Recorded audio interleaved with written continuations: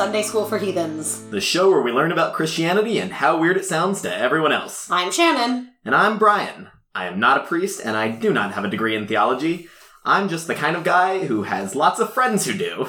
And it's funny you should say that, Brian, because we actually brought a friend in to record with us today. What? Where? You were planning that. I was not, actually. She's sitting right here. We're in a very small room.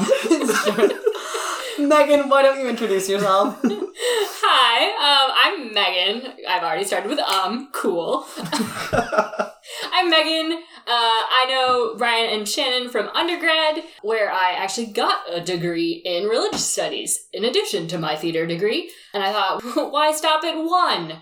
I am about a couple months away from completing my second degree in biblical studies, and I have been accepted and will be kicking off my third degree next year. Ooh, Megan. So lots of degrees in theology, Bible, religious studies. We brought a real-life theologian to the show. Basically, we brought her here because I don't know what I'm talking about beyond what I just look up on the internet each week. And I know less than that. So, this week, Brian is the heathen, is the topic of our show. And Megan is going to talk about the glaring mistakes that she has found in the episodes that we have recorded so far. That Brian, we've released so far. Brian, you make it sound like you've gotten everything wrong. I would like to assure your listeners that you're right like 95% of the time. All right, I'll take that. Like, I was trying to come up with trying to re-listen and be like, what have they gotten wrong? Honestly, not much. Oh boy, I mean, enough people have told me the pronunciations that I'm aware. Well, I have left all the pronunciations at the door. We're just not going to correct any of those. Fair. Yeah. Who really knows? Yeah. Ancient languages. I think Clearly we're okay. I don't. Cool. All right, Megan. Where are we starting? Well, I just want to kick it off with the original Sin episode. Right at the mostly beginning? because the beginning, it's like a fun tidbit that always gets thrown out at me a lot when I'm talking about the Adam and Eve story and the, eating of the apple, ? Sure. It's- Mystery fruit. Yeah, I was gonna say, it's a mystery fruit. Most scholars think it wasn't an apple, so this idea that it's become an apple in, modern popular culture is super interesting to people, especially scholars. A lot of people think it was a pomegranate. That would make sense. Which I think is even more interesting because pomegranates take so much more work to eat than an apple. You cannot impulsively consume part of a pomegranate. you really gotta think about that. Yeah. Huh. Do you know why they think pomegranate? I think it has something to do with the region of the world they think Eden's in, but I'm actually not 100% sure. Okay, cool. If you know, hit us up. Yeah. And then talking about who ate in what order, Eve definitively eats the apple first. I do the super fun creative drama improv exercise thing called Bibliodrama, where we play creative drama games with the biblical texts. It's part of my research in performance and the biblical texts and how they interact. So this narrative is actually one of the big ones I use because most people know it. It's super fun. This one I've actually looked at both in the Hebrew and in English, and there's a definitive pause after Eve eats it. Okay. In English Bibles, it's a semicolon. There's this whole space of a semicolon where Eve is the only one who's eaten it, and then she has to make this conscious decision to give it to Adam. So really, the order thing in my head is just wishful thinking of me as a raging feminist. Yes. But she gets a lot of agency. She has realized she's, probably damned. Okay. And she's like, hey Adam, you wanna play? Oh, that's even more interesting. I guess what's interesting to me is the idea that she could... Does she think of it as she's damned and she's bringing him down with her? Or does she think that she's now empowered and is, graciously sharing that empowerment? I would like to believe the latter. Same. But I think that the first one is also an interesting idea. Yeah. That, without Eve, Adam would never have had this knowledge. I mean, it's kind of true either way you read the story. Yeah. Mm-hmm. And either way, has come up on this podcast so many times, that's not in there. The Bible doesn't get that detailed. No. Speaking of not getting that detailed. So that's like actually one of my favorite things, because Shannon, you're always like, but why does it not tell us more? Tell me everything. Honestly, the why does the Bible not tell us more is why my entire field of study exists. Great. Because we're all like, why does the Bible not tell us more? So we do things like pick apart the texts in their ancient languages, but there's all of these. Brian, you had mentioned it briefly that like Jewish midrashic tradition is Jewish rabbis going in and being like, well, these things are missing because, and they like explain the missing pieces. So they kind of like do what you're always like, but why? Yeah. The rabbis are like, all right, all the Shannons of the world who keep asking me why. And then you also get, like, what we've had in the Bible isn't a definitive collection of all of the texts written about Jesus or whatever at that time, talking about New Testament texts. So there's, like, this whole field of extra canonical texts that are just, like, we have them. Like the Gospel of Thomas, the Gospel of Philip, any of the infancy Gospels, where they tell, like, extra stories. Like, one of my favorites in one of the infancy Gospels, Kid Jesus kills his school teacher. And then Joseph was like, no, you cannot kill your teachers. And Jesus is like, fine. And like raises him from the dead because Dad said so. Yeah, we will definitely get to the infancy narratives. They're wild. I'm already on board. These are things that the church was like, maybe let's not have Kid Jesus killing his teachers in the Bible. Which makes sense. I guess that tracks. But what you're saying is that there's like a whole set of deleted scenes in the director's cut that we're missing. Yes. Great. Well, they're not necessarily missing. They just don't make it to, like, the land of faith. Yeah. They're in books. They're just not in the bound book that we have as the Bible. Yeah. And that's another fun thing. Like, Brian comes at this from someone, like a person of significant faith, who interacts primarily with the texts on a faith-based, like, what you'd interact with in church, which is why I, like, learn many things when he's talking about things that aren't found in the biblical texts, because my field of study is, like, pick apart the texts, do them in their ancient languages, and we're very text-heavy, so, like, any of the doctrines that aren't in the book, I'm very Protestant in that way, any of the doctrines not in the book aren't things that I necessarily study, so I'm like out of my element for those.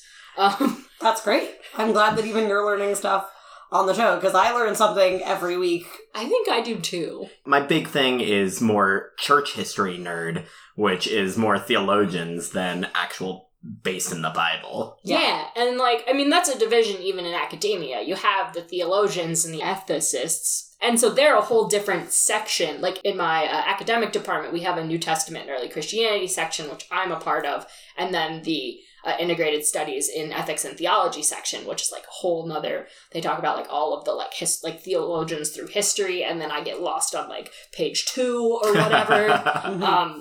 There's this sort of, even within the academy, a divide between the people who deal more with why do we do things in church the way we do versus what do the texts say, what can we reclaim from that. Cool. Yeah.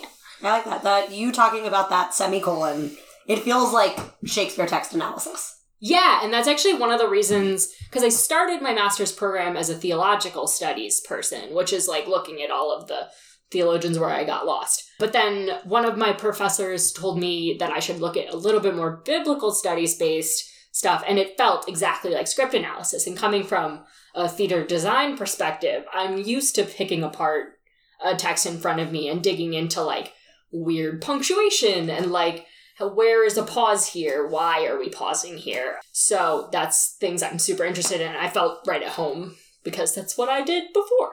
That makes total sense. Still do. And that's so not my jam, but I appreciate that you do it. It's the most fun. Cool. Yeah, so what else is on your list? Oh, so the biggest thing that has been driving me nuts. Oh, here we go. Across multiple episodes, and I've already mentioned this to Brian, and he's like, you need to wait till we start recording. So, Shannon, you seem to have gotten the impression that the God of the Hebrew Bible, which is the Old Testament, but I'm going to call it Hebrew Bible because... You do what you need to do. I'll be there, I think. Mostly because Old Testament implies that it is, like, leftover and old, and that the new one has replaced it, which has theological problems if you are a Jewish person. Great. So Hebrew Bible is usually what I'll call it. It's the same thing. Sure. You have seemed to understand the Hebrew Bible God Yeah. as what? Is that mean God? No, that's nice God. I can't keep This is the problem that... This is the problem I'm having. I can't keep them straight. Because, yeah, you call one of them mean God, which is the Hebrew Bible God. Okay. And one of them nice God. And it's more complicated than Well, that. clearly, because I can't keep them straight. So I just wanted to push back against this. The God of the Hebrew Bible is angry, and the New Testament God is nice. Right. Because this is also not just a you trope. Yes. This is a trope that lots of people have talked about. I mean, I got it from somewhere, which means someone said it probably in a movie. Yeah. And, like, it's... To some extent, there is backing for it, but at the same time, the way that the Hebrew Bible and the New Testament function is just different enough Mm-hmm. that to classify one as angry and one as nice Mm-hmm. is problematic. Cool. So, I decided I would bring you instances of Hebrew Bible God being nice Mm-hmm. and New Testament God being not so nice. Oh, great. Some people are going to get smoked. I'm not going to get as detailed in story time as That's Brian, just because I do love my story time. I will fall down the rabbit hole and you will never retrieve me. This episode will be 12 weeks long, and no one wants that. Yeah, this is everyone. This is an announcement. We're starting a new podcast. It's just this. Like I said, I'm a graduate student. I don't have time. If there are any, pre-college students in the world who want to study this, someday Megan will be a professional academic and can just teach you this in 12 weeks. Yeah, that's about as long as a semester, right? Something like that. Yeah. Something like that. Yeah. So, This is just the prerequisite for a course you're building someday, I'm sure. oh yes, this podcast will probably be in courses I teach. That's so exciting. That makes me really happy.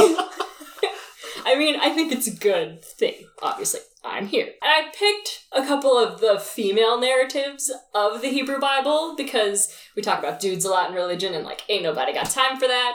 I'm in for it. Some of my favorite instances of Hebrew Bible God being, not mean, kind of nice, making shit happen, doing awesome stuff, is in some of our female narratives. So I took a course on Ruth, Esther, and Judith where we looked at them, and there are texts where they may actually not entirely do the thing I want them to do, since there's also debate about, where God is in the narrative. But, ultimately, if you think God runs the whole show, which, as we know from faith, we believe God runs the whole show. Sure.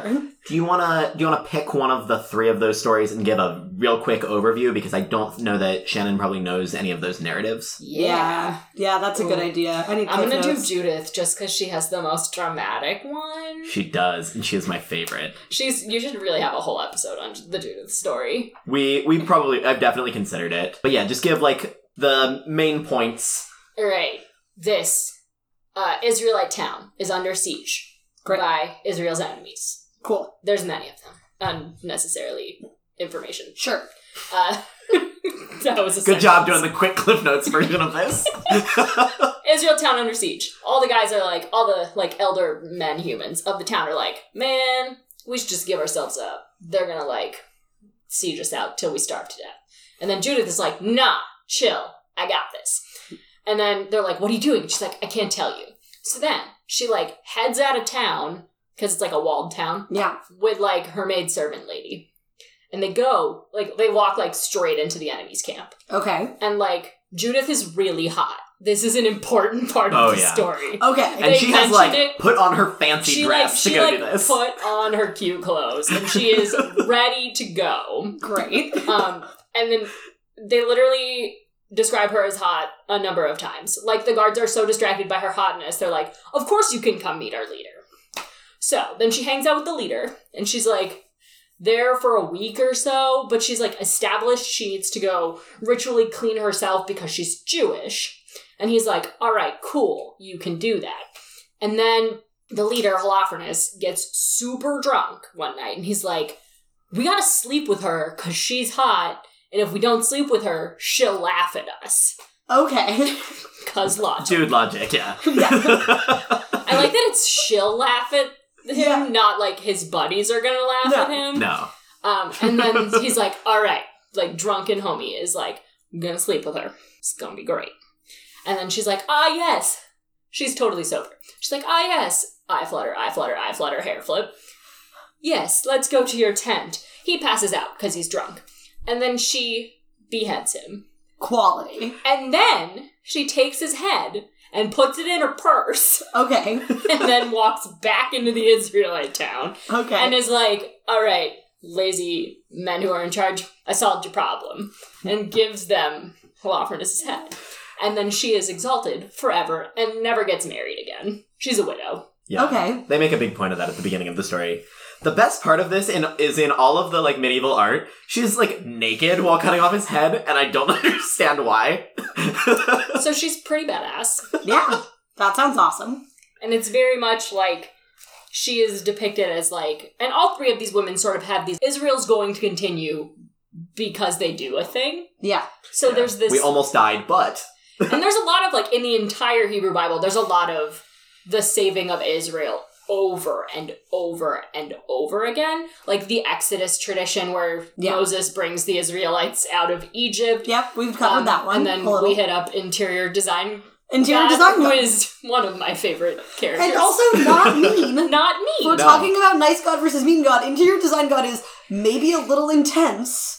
And does get a little mean later God with is the like. Always a little intense, Yeah. but I think that's part of the job description. He's got a lot going on. But yeah, so there's just this repetitive cycle of like promise of newness and saving again, and that's sort of like if you're going to draw a through line, it's a saving over and over again. Yeah, and I guess, so it makes sense that it seems like God is being mean sometimes, because in order for the narrative structure to work, for the people to have been saved, they have to be in a bad spot. Great. So, in the story of Judith, does she, like, get a vision from God to tell her to do this, or does she just trust that her people will be okay and this is her best idea to make it happen? So at the beginning of the narrative, the male elders are like, we're gonna basically give God an ultimatum. They're like, all right, if you don't save us in 3 days, I don't know if 3 is the actual number, but she's like, if God doesn't save us in 3 days, we'll hand ourselves over. And Judith is like, you do not give ultimatums to God. I think it's more of a, like, she trusts in God, that God will deliver them, that she has the balls to walk into the enemy camp with, like, just her lady friend. Yeah. And there's that, like, respect for God, where you don't challenge God. That is a strong component of that story. Seems like if you trust God, God won't do you wrong. Yeah. Pretty much, yeah. Like, that's the whole story of wandering in the desert, is God gives them everything that they need, and then sometimes they don't trust God. Yes, and then they worship cows instead. That did happen, yeah. That did happen, yes. Yeah. Cool, so that's Old Testament, not purely an angry God. Talk about New Testament when Jesus is kind of mean sometimes. Jesus is not always your friendly Sunday school, Jesus loves me, yes I know. Great. He does lots of fun things. My favorite of which is the cleansing of the temple story. It appears in all 4 of the Gospels. Oh boy, so that means it's a big deal. So it's a big deal. It's after Jesus comes into Jerusalem it's not in the book of John, but Brian has kind of mentioned that the book of John does its own thing. Yeah. But in the Synoptic Gospels, Matthew, Mark, and Luke, it is in the last week of Jesus' life. Okay. And he comes into the temple in Jerusalem, and they're, like, selling things and money changers, and everything is a mess. And Jesus comes in and is, like, absolutely the freak nut. Can I curse on this podcast? Oh, yeah, you can. Okay. So Jesus is like, absolutely not. And he starts flipping tables. Actual tables? Like, Actual literally, like, tables. flips tables. I mean, I guess I Amazing. could look it up. He also makes a whip. Yep, whips people. So not super friendly. He could have just been like, hey y'all, can we not? But instead he's like, let's destroy some shit. Okay, so he starts a riot? Kind of. Yeah. Yeah, and this is like, for the Synoptic Gospels, like the inciting incident, because he gets, executed as a political upriser. So this is sort of like if you start a riot in the temple, that Then will, generally not lead to good things. Not a good look. Yeah. And then the other instance of God's anger in the New Testament that is probably my favorite thing to talk about is the entire book of Revelation. Which I've heard is a trip. It is, and I don't want to delve too far into it, but the idea is this is the apocalyptic end time where God is then going to destroy everything. Yeah. Side note, this is also a specialty of Megan's, so we Yes. could go down a rabbit hole. Yes, I could fall so far down the Revelation rabbit hole, you would never see me again. You would be proud of me. Every time I say it, I make sure that there's no S hanging on the end there. That's true. It is not plural. I have a nerdy shirt that says Revelations with the S, and then it has a little the cross-out symbol that you use in editing. If you're... That's a very nerdy shirt. I got it at the annual meeting of the SBL this year, the Society of Biblical Literature. And it's one of my favorite things I own. That's great. It's very nerdy. But yeah, so this entire book is about the destruction of everything bad and then the reestablishment of a new Jerusalem. So sort of it helps to span this idea of there is this judgment and destruction that is then followed by a newness. Kind of in the flood, you get the destruction and the newness. Have you guys done the flood? No, but I know that the flood happens. Yeah, God destroys everything and then you get a whole new thing. Yeah. Which is kind of a common, you see it in the prophets' stories a lot in the Hebrew Bible, where God destroys everything. Yeah. Seemingly, especially because that comes around the first destruction of the temple. The prophets usually sit around that time. So you get this destruction of everything and then the recreation, which is a constant, which seems pretty cool to me. Yeah. Yeah. Seems cool enough. While we're on Revelation, do you want to once and for all settle the Johns? Oh, the Johns. The Johns are different. Talk to me about Johns. So, we've talked about, in the Wedding of Cana, where are my Cana notes? I took notes on things. Except for when I'm driving, when I listen. So Very John... responsible. So, there are a few Johns of the Bible. Yes. The first of whom I think is important to mention is the John the Disciple. Okay. Who is historically most likely not the John who wrote the Gospel. Okay. Since the Gospel of John was written a ways after. Great. Jesus. But the naming convention, it was named after him, right? I'm actually not sure, Okay. just because I don't do Johannine studies, and I'm afraid if my professor who does ever listens to this, he will disown me. So I'm not going to say anything about John. Fair enough. Okay, so there is a John who's a disciple. There is a John who's a disciple. And there is a John who wrote the Gospel John of John. or a John school that wrote the Gospel of John. And so that might not be one person, it might be a group of humans. Yeah. Maybe. Sure. There's a tradition that followed that gospel, basically, is what Shane is asking. Yes. Yeah. For each of the Gospels, there's usually a community or school sitting behind them. Okay. Usually they were written for that particular group in mind. Okay. So if I was going to write the narrative of Jesus for theater people, it might look different than if I was going to write a narrative of Jesus for my academic circle. Yeah. Okay, so alright, my mind has just been blown. We've talked about that a little bit before, where I've mentioned, certain gospels are written for more of the Jewish community versus the Gentile community. Yeah, and I think that, those two things just, collided in my brain in a way that, everything clicked. That, there were different groups of people who needed to hear the story told different ways. So those all, happened simultaneously, and then we'd, popped names on them so we could keep track of which ones were which. Yeah. Basically. And one of them is John. Yes. They all happen to share the names of disciples of Jesus, but whether or not those are the same people or just, names are common is a thing. And then the John of Patmos who wrote the book of Revelation is also a different John. And that's Crazy Wander Around in the Desert John. No, John the Baptist. John the Baptist is a different John. All right, so... And he didn't write any of these things. So John the Baptist... I would be surprised if he could write.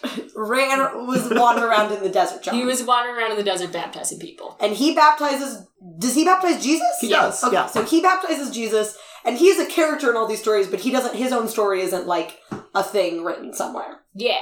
There might have been, like, John the Baptist circles that had more things written that have then been co-opted into the Jesus narrative. Like, the Magnificat, one of my professors thinks might have been actually originally a hymn about Elizabeth, who was John the Baptist's mother. Okay. So, like, some things may have been co-opted out of the John the Baptist tradition into the Jesus tradition. Okay. Which would make sense because he's a big figure in the Jesus tradition as it is, so. But he's just sort of a character in the Jesus story.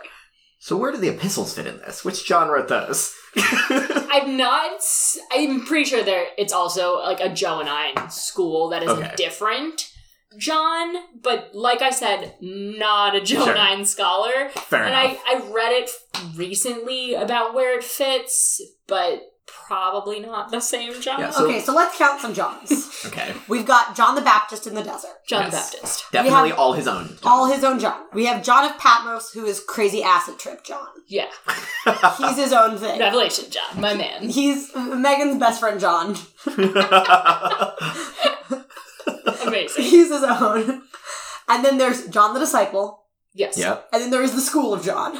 Yes. Yeah. And any associated That may Johns have a that real are- John. Yeah.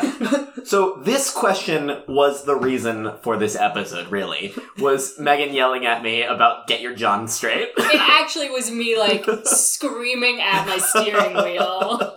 When Shannon was like, are they the same John? And Brian was like, yeah. And I'm like, no! And that was No, Brian no, being no. like, this podcast is a half an hour. We're going to keep moving. So we have a whole new episode just because of me. All right, so we had the approximately 5 Johns. Yes, the land of Johns. Great. Yeah, and then, oh man, we could get into the popes that are named John, and there's lots of other Johns. There's a reason it's a hit name in Christian. My dad's name is John. So is mine! There we go. My dad will listen to this episode eventually. My roommate is named John. Everybody's a John. Everyone gets a John. You get a John, and you It's get like a John. Oprah's handing out Johns. Yeah, only it's God, I think, handing out Johns at this point. I mean, God is Oprah. Sure. There's so many problems All right, with that whole phrase. That's the one that all of your classmates are going to yell at you for. God is Oprah? I mean, according to Ariana Grande, God is a woman, so. And, you know. There's some really cool feminine imagery for God, which is another thing that we will get into at some point. Yeah. Episode ideas abound. All right, we've covered the many Johns. The many Johns. What's next? I think we need to talk about your homeboy, Paul. Okay. We should probably talk about my homeboy, Paul. I am very much not a fan of your homeboy, Paul. I just think Paul is a delightful weirdo. Part of it is my fault. I like Paul. There are a lot of things I don't like about Paul, but I really do like a lot of his writings. So I end up portraying him in a mostly positive light. And I have not introduced you to some of the problematic things about him. I was told this moment would come. Paul is what I like to describe as the OG mansplainer. Great. I believe it. He does a lot of explaining. Yeah. Sometimes unnecessarily. Sure. He's quite verbose. Very verbose. He is usually who is used in the arguments using the New Testament against homosexuality. Mm-hmm. That I don't like.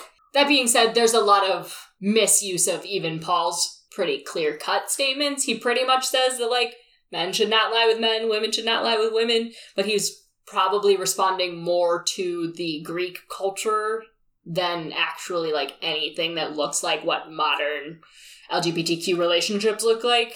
So it's not really good to use those in a modern context because it doesn't make any sense. Yeah. He does never actually say women should not lie with women. Oh, I thought he did. I'm pretty sure he doesn't because I once did like a thing where I stumped a priest with that. Oh, really? Yeah. Stumping a priest is maybe Brian's, like, weird favorite pastime. That's not, no. I would believe it. That makes me sound much meaner. Megan has just whipped out a book that seemed to contain Greek. It does! I have 2 books that contain Greek.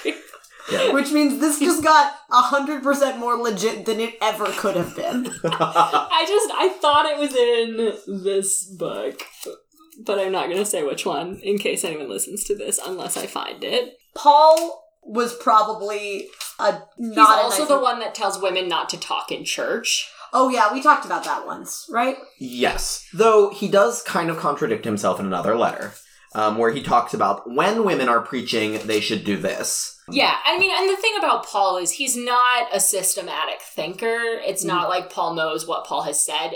All of his letters are like written to very specific communities about specific issues, responding to very specific things. Can I say the word specific anymore? Who knows? Right. You can keep saying it until you say it wrong, which might happen.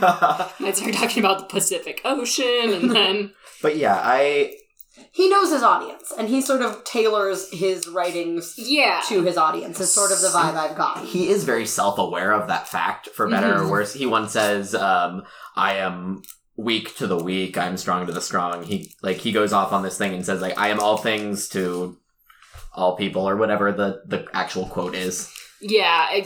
He definitely knows he's tailoring, which is maybe not the best thing, because it makes our theology a lot more confusing. And also I feel like it's a little bit, like, two-faced.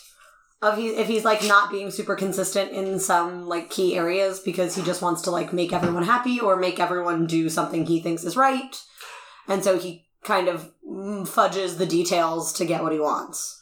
My opinion on Paul is he has priorities. He wants to make sure that everybody is getting on board with this Jesus movement, and he thinks the end is coming super soon, so he's willing to give up the smaller issues. So he's an ends justify the means guy. Kind of. Like, if everyone believes in Jesus, and Jesus is happy when he comes back, and judgment happens... Well, because he believed that coming back and judgment happening was happening in their lifetime. Yes. So there's a different sense of urgency than, like, 2,000 years later, when we're like, yes, Jesus will come back eventually. Yeah. Versus, like, he's coming back tomorrow. Yeah. Like, get yourself ready. Which is why he's, like, a lot of, get married if you have to, but, like, try not to have to. Yeah. Kind of stuff. Yeah, so he's maybe not doing things the, like, nicest or most legit way, because he's just trying to make sure that the most people are saved tomorrow or the day after or next week. Pretty much. And also trying not to rock the boat too much, which is where a lot of the not good stuff on women comes from, I think. Yeah, he's looking very short-term, it feels like. Mm-hmm. He's not playing the long game. You do have, I have found this. It is in Romans 1, 27 through 28.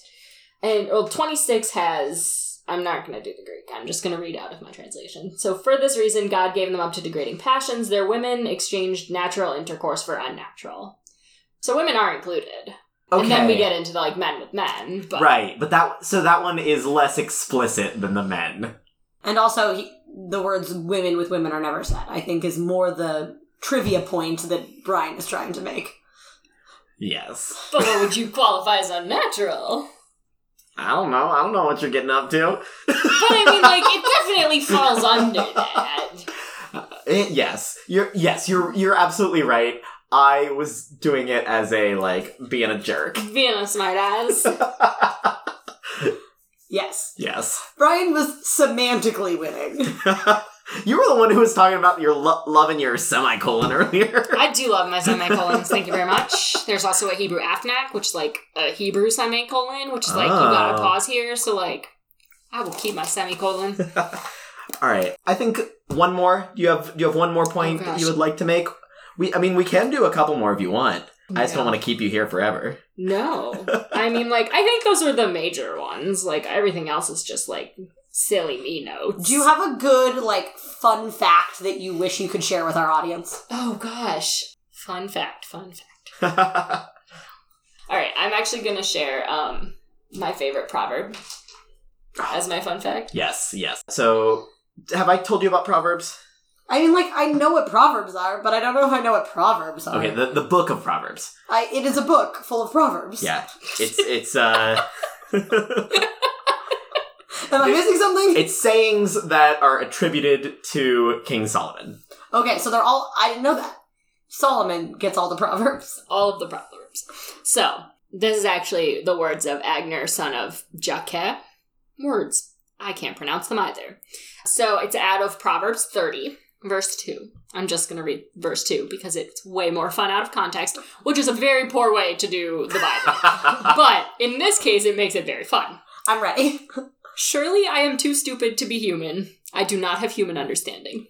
Good. And this is my favorite proverb. Proverbs. I came across it when I was trying to do Hebrew homework. I was very much failing at. So, it made me feel like I had been seen by the biblical text. I'm glad that you had that moment. I did.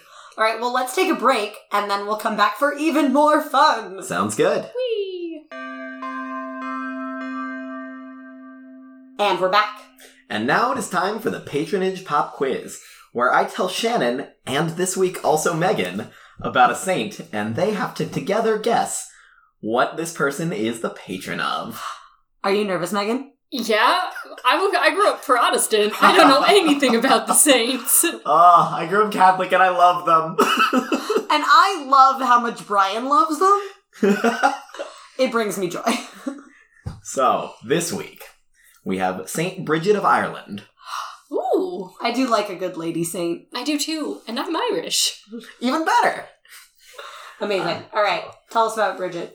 Bridget was born in 451 in Foghart, County North Ireland. She was the daughter of Dubhthach, the pagan Scottish king of Leinster, and Braca, the Christian Pictish slave who had been baptized by St. Patrick. Wow, we were like really right on it with the pronunciations from the beginning again. So many fun words in that. Yeah, there's, oh boy. Gaelic. I bet I'm saying them all wrong. I think we got Patrick. Patrick is probably right. And I feel confident in Bridget. Yes, I believe you. Or is it Brigid? Oh, dang. It's Bridget. I don't care. My brother had a friend named Bridget. It's Bridget. Okay. We're keeping it. When Dubhthach's wife discovered that Braca was pregnant, he sold her to a druid landowner. As a child, anytime the druid tried to feed her, she would vomit because he was impure. She was able to survive by drinking the milk of a white cow that had red ears. Even as a young child, Bridget was very holy. She once heard St. Patrick preach, and that influenced her for her whole life. She often gave what little her and her mother had to the poor. One time, she gave away her mother's entire supply of butter, and it was later replenished after Bridget prayed. When she was 10, she was taken to live with her father because he was legally her master because he had owned her mother. While living with him, she continued to give all that she could to the poor, including some of her father's possessions. Amazing. He told her to knock it off, and she responded, "Christ dwelled in every creature." This annoyed him even more, so he decided to sell her to the king of Leinster. While the two men were haggling over the price of Bridget, she was giving away her father's prized jeweled sword to a leper so that he could sell it to pay for food for his family. Dubhthach was about to smack her when she said that she had given the sword to God through the leper. The king was a Christian, so he forbade Dubhthach from striking her, saying, "Her merit before God is greater than ours." He also convinced her dad to give her her freedom, finally. So then she went back to live with her mom. And her mother was in charge of her druid master's dairy, but she was getting too old to do the work at this point. So Bridget took over. Even though she gave away most of the milk to the poor, the dairy still prospered under her. And because it was doing so well, her master granted her mother's freedom. So after that, her mom was free. Bridget went back to her dad, who had arranged a marriage for her. Of course. Here we go. That's what happens with Lady Saints. Very common lady saint trope. This seemed like actually not a bad one. It was a young bard. Oh, great. All right. I like that we've gotten at least 2 D&D classes in the story. That's very true. Please tell me there's a warlock somewhere. Not that I'm aware of, I'm sorry. Damn. He could be hidden. Yeah. Yeah. She refused this marriage, because of course she did. And she instead went to the local bishop and took a vow of chastity. Like you do. Yeah. Yeah. Bridget was also very beautiful, and so that no one else would ask for her hand in marriage, she prayed that her beauty would be taken away from her. This was granted, but her beauty was restored after she took her final vows. So she was briefly not beautiful while she was like a novice? Basically. All right. All right. And, people left her alone. Sure. Gotta focus on your novicing, or however that works. Yeah, I don't know. So you guys will love this next part. Speaking of her vows, When St. Patrick heard them, because he was the one who heard her final vows, he mistakenly used the form for ordaining priests. So is she technically a priest? Maybe? I love this. Yes. And when someone later told Patrick that he had made a mistake, he said, "So be it, my son, she is destined for great things." So Patrick thought she was a priest. yeah, so maybe Bridget is a priest? I like it. I dig it. Yeah, into it. From there, she went on to start convents all over Ireland. She also invented the double monastery. We talked about double monasteries in our last episode. Yeah, we did, so Megan has not heard I was about like, double what is monasteries a yet. double monastery? I learned this last week. Do you want to explain? A double monastery is where it's both a monastery and a convent in one. Ooh. So yeah, dudes and ladies living in the same building. Still separate, but in the same building. Yeah. Yeah, and this is when she founded the Church of the Oak in Kildare, and that was the first double monastery. She also founded a school of art that specialized in metalwork and illumination, and she died at the age of 74 of natural causes. But what happened after she died? Her body got moved once. It was not that exciting, to be There were honest. no, like, mysterious parts that didn't No, rot or no. any of Wait, that? like, what is illumination? It's where they do the, like, cool little things inside the letters in the text, you know? And it's, like, the first G or whatever also has, like, a guy fishing in it or all of those little things. Oh. I was hoping it was, like, ancient lighting design. I think it's, like, illuminated manuscript. As That's opposed way to, less like, fun. but really pretty. Yeah. Thank you for knowing what that was, because I thought it was the same thing as Megan. I think I'm right. As tech theater people will always fall down this has to be the thing I do. I think I'm right. I would believe that because I do a lot of work with William Blake and the Book of Revelation, and all of his are called illuminated manuscripts, Yeah. so that makes They a have lot all the more cool sense. little letters with the... I just assumed they were, like, backlit when something was referred to as an illuminated manuscript. But that's probably not right at all. I think I saw at a museum exhibition about them once, and that's how I knew this.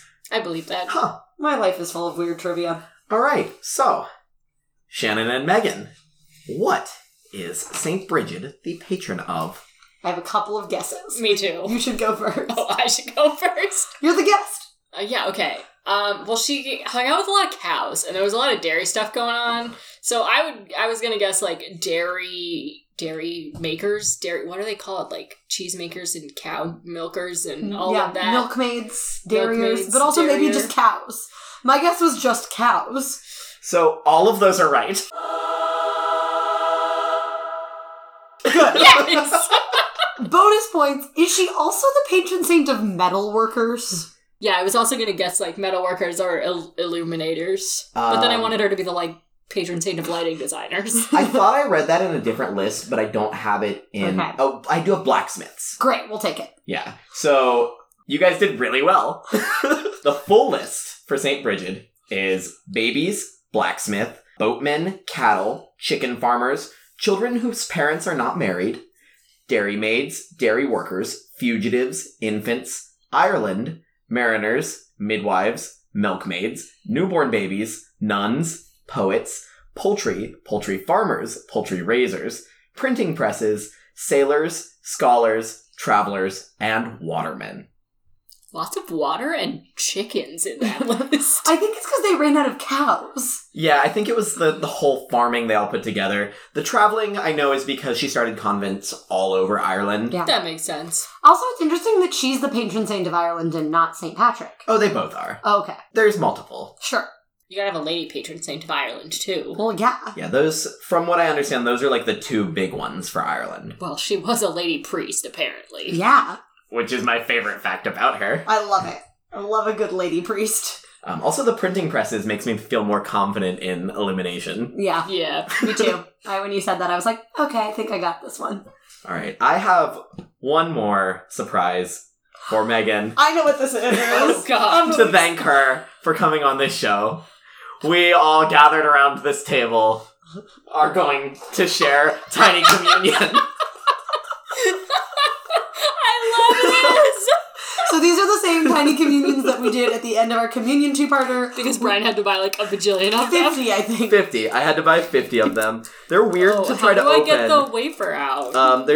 So you have to pull on, there's like clear plastic Yeah, I see that. Is there a different... It might be easiest if you pull it off of the little cup first. Okay, I just didn't want to spill it everywhere. I do have my Greek Bible next to me. That's fair. Though I feel like if I spilled communion grape juice on my Greek Bible, that might actually be kind of... Yeah, it's definitely easier once you get it off the lid. Yeah. Yeah, so yeah, these are the same like tiny like thimble of That's what you think. super sweet grape juice and wafer. Stuck. Do you want mine? Apparently, I'm never going to be allowed to have this. You gotta get I think if you get the hard plastic part off first, then they'll like... Once again, super great content for an audio show. Amazing. Thank you, Shannon. All right, so what are you? Are you an intinction? Are you gonna take the bread and then take the shot? Nah, bread shot. All right. All right, ready? Here we go. And cheers. Still makes my teeth hurt. Yeah, that's the same kind of sweetness that, like, growing up we did little shots of. Oh, did you? Okay. Mm-hmm. Growing up Catholic, we always used wine. So it was always, like, sweet wine, but nowhere near as sweet as that grape juice. That's on par for my experience. Oh, man, yeah. It makes my teeth hurt. Megan, why don't you tell our listeners where they can find more about you? Oh, gosh. If you have anything you want to plug, you don't have to. Encourage your humans around you to take theology classes. My future career depends upon it. But yeah, I don't have anything to plug. Cool. I do the studying. Read your Bible. Sure. The narratives are great. And maybe we'll have Megan again someday to cover more things as we continue on with this show. Yeah. Yeah. If you have questions for me, you can email them to Brian and Shannon, and I will respond. Yeah. We'll totally pass them along. We'll forward them along, so sundayschoolforheathens@gmail.com, or you can tweet at us at school4heathens. Mm-hmm. Thanks so much to Adam Griffin for the music, and to David Griffin for the editing and our logo. Fun fact, the apartment that David lived in undergrad was then lived in by Megan in undergrad, so we gotta still keeping it in the family, the Sunday school family. Yeah. I think that's it for everything. Yeah, just one more time, thank you so much, Megan, for coming on the show. This has been a lot of fun. My pleasure. Thank you, Megan. Amen? Amen. Amen! Go in peace to like and share the pod.